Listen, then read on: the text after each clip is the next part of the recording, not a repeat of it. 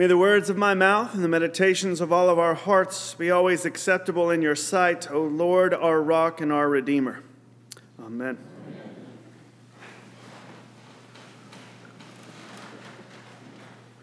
Well, how is everyone this Sunday morning? All right, good. Glad to hear it. Question for you as we start things off for the sermon is, have you ever been in an episode or an experience where someone mistook you for someone or something else? And what I'm getting at there is mistaken identity. I had one of these moments in my life last week, which I've been reflecting upon. And that is with, as Joe is still away and returns, the staff kind of thought, hey, boss is away. Maybe we can have a little bit of a slower time. But I tell you, life has been in ministry, have been in full force while he has been away. And our pastoral hospital visits seem to have taken a little uptick. So those visits had me visiting one of our parishioners a few times down at Baptist Downtown this coming week, or last week. And this is where one of the biggest mistaken identity episodes I've ever been through had happened. And as I was going to see this parishioner of ours, one of the chief doctors, that is a surgeon over there, said, "Are you a chaplain here at the hospital?" And I said, "No, sir, I'm just here to see one of our parishioners that'll be going through surgery and to pray with them." And he said, "Well, I don't care if you're a chaplain or not. Could you pray with me? Because we have a surgery coming up, my team and I, and we would just like all the help we can get." So I was honored to be asked to pray with that doctor.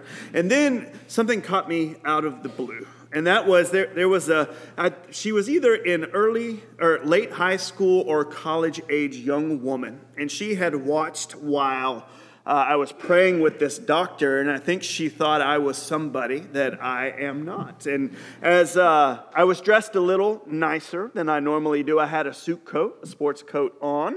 And so maybe she thought I was some kind of big wig at the hospital or something. And as she came up after I parted ways with the doctor, she said, "Can I ask you about something?" But she was speaking very quietly. And I said, repeat yourself. And then she repeated a few times. And she asked about the fourth floor and when it would be done. And my answer to her was, "Huh?" And then she says, "You don't know the answer to that?" And I said, "No, I'm sorry, I don't." And then she says, "Well, if you don't know that, how about this insurance that my question I've had with my grandmother, who's over in room 223. And I said, once again, "Huh?" And she finally noticed it was a little hidden by the coat I was wearing that I had a collar, the pastoral collar on. And she says, "Oh my gosh, I thought you were the head of staff here at the hospital. And I'm sorry. I mistook you for something else." And I said, "Don't apologize. I have never been called a head of staff of a hospital. I am honored, but mistaken identity happens." And we hear there is a lot. That theme of mistaken identity happens all the way through the 13 verses we have in Mark 6 this morning in that gospel. So that's what I want to do with our time this morning in the sermon. We're going to talk about three things. Part one is Jesus and what he is going through and what we hear today. Part two is the disciples that are with Jesus. And then finally, what does it mean for us? So that's our 3 points this morning. We hear in verse 1 of chapter 6 of Mark, we just kind of recapping where we have been. In Mark 1, Jesus comes on the scene. And he is a carpenter and preparing his carpenter skills. And then life takes, as we expect and know the story well by now, life takes in Mark 2 a different scene with Jesus as John the Baptist baptizes Jesus in the Jordan River and releases his ministry. His earthly ministry begins. And then Jesus leaves his hometown of Nazareth. He goes out to the surrounding villages to do what he came to earth to do. to teach and to preach, to heal, to cast out demons, we hear he's gaining quite popularity as he's traveling from place to place as a visiting rabbi. And we hear he's done great, powerful teaching and preaching. He has healed a number of people and even cast out some demons. So things are going well in the first 5 chapters of Mark, which we've been hearing about over the past few weeks. And chapter 6 takes a bit of a turn, a bit of a U-turn for Jesus. Just last week, he had healed Jairus' daughter, who was on her deathbed, and as well, he healed the bleeding woman that had been with this bleeding condition for 12 years. No problems there until he comes home. He's coming home to Nazareth in chapter 6. And as you know, in homecoming, what does home mean? He was coming home to the people that knew him best, to the ladies that would change his diaper as a young boy, to some of the men that would walk with him from a young boy into teenage years. And he had teachers himself in the synagogue where he would sit and listen and learn about life and faith in his day and in his culture. And we hear as he's coming back to Nazareth, he's done all these great and exciting things. His name is becoming popular because of everything he's doing as a traveling rabbi and prophet. And this is the first time that he has actually made fun of, and he sees opposition from his hometown people that know him the best. And can you imagine, you heard in the text as they were saying, isn't that the carpenter? And how did he get all of these teachings? What has he been learning to speak in such power? And their unbelief of who Jesus was as they knew him as a child growing up, they can't imagine that person could change into the Messiah, the Savior of the world. And we are told that Jesus is astonished that the people that know him best will not accept him as his identity is becoming known. To show you just a little bit of the opposition that he faced, we hear that Jesus was the son of Mary. And keep in mind, this is pre-death and resurrection, and the people at this time, at the time this was written, do not know of the Immaculate Conception. They actually believe any child at that day and age would be the son of their father, not the son of their mother. So as a shot at Jesus and the unbelief that we're talking about, being labeled the son of Mary, it is not a position of honor as we know it today. It is a shot that he is from a broken marriage, and maybe Jesus was born of an affair. That is how deep and how much opposition Jesus was going through. Talk about, just like the story I opened up with, mistaken identity.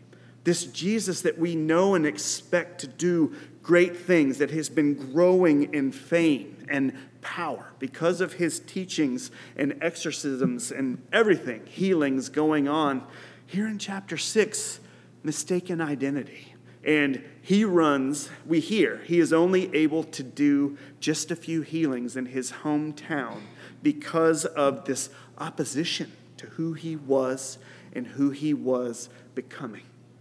And this leads us to part 2, the second half of the gospel we have this morning, the actual disciples. And if you know much about the disciples, before Jesus releases them into ministry, they're just kind of a bumbling group of idiots. Without Jesus' anointing upon those 12 and minus 1, 11, there's no way we have a church today. And what we hear, Jesus is struggling with this unbelief, but he releases the disciples little by little, 2 by 2, and they share in the ministry that Jesus had come to do. And all of a sudden, these imperfect guys are blessed and sent out, commissioned by Jesus to go and do the work that Jesus had been doing. And verse 13 ends us today on they were out there doing the work Jesus was doing, his ministry. They were healing. They themselves were spreading the repent, for the kingdom of God is near. And they even had the power via the Holy Spirit and the grace of God to cast out some demons. That's how verse 13 ends, taking us into the reading which we will have next Sunday. Another example of not knowing the moment. Jesus is struggling, not having much success. And here's the imperfect disciples all of a sudden just making a name for themselves. What is going on? And that leads us to our final. What does this mean for all of us?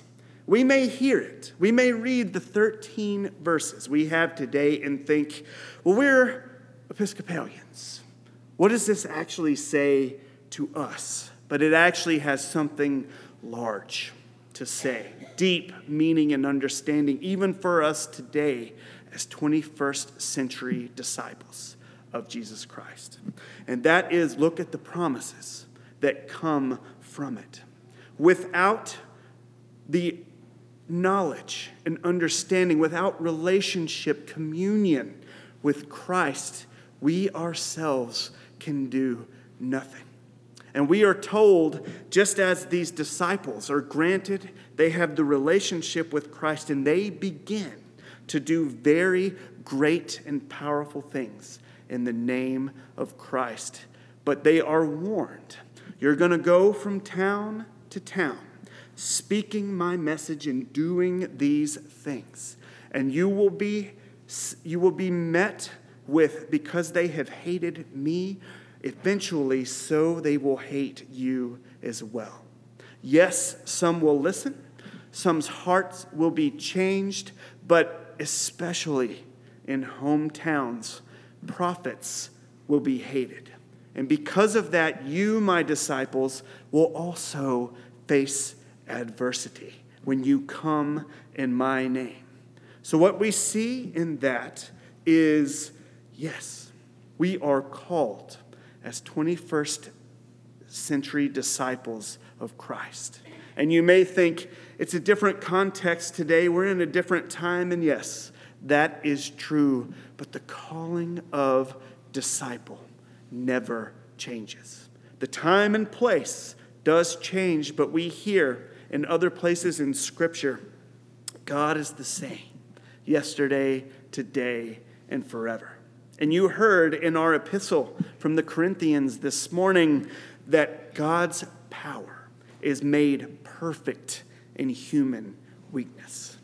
What a message to boast in, that we, being imperfect and redeemed by the cross of Christ, live into the calling of being disciples and the work of what disciples do. And it starts with our relationship with Christ, our very meaning of being Church of our Savior, the mission that we exist to help people wherever they are on their spiritual journey to live into a personal and intimate relationship with Jesus Christ. And from that relationship, we are told there's nothing you cannot do. Of course, we're told adversity will come, but being granted the power of the Holy Spirit, being in relationship with Christ, you are called as disciples of Christ to be world changers, to take his message of redeeming love and let that be the foundation. And from that foundation, great fruit of acts of service come. And I know this church knows it so well as I look and see, just as I see faces and how many ministries, as I've gotten to know you all over the last year and a half or longer, that you recognize this foundation and calling to be disciples, and you practice it. And it is just like a sponge. We come here, we gather in our small groups, we study the word, we experience the sacrament, and we're like a sponge that soaks up all of that living water. And then the time comes and that sponge gets squeezed and the water spreads. And we see discipleship in all these acts of service and redemptive love that we are spreading. That's what it says to us today. Jesus to the disciples, to us. And it goes on and on. And via the power of the Holy Spirit, we go out into that broken world and we share this love that we know all so well from the God who says he loves us, he died for us, and more importantly, he rose again for us. And the world, the broken world out there needs this message and the fruit that comes from us living out his grace and the gospel message. All praise and honor be to the God who grants us the resurrection life and power as his disciples today. Amen.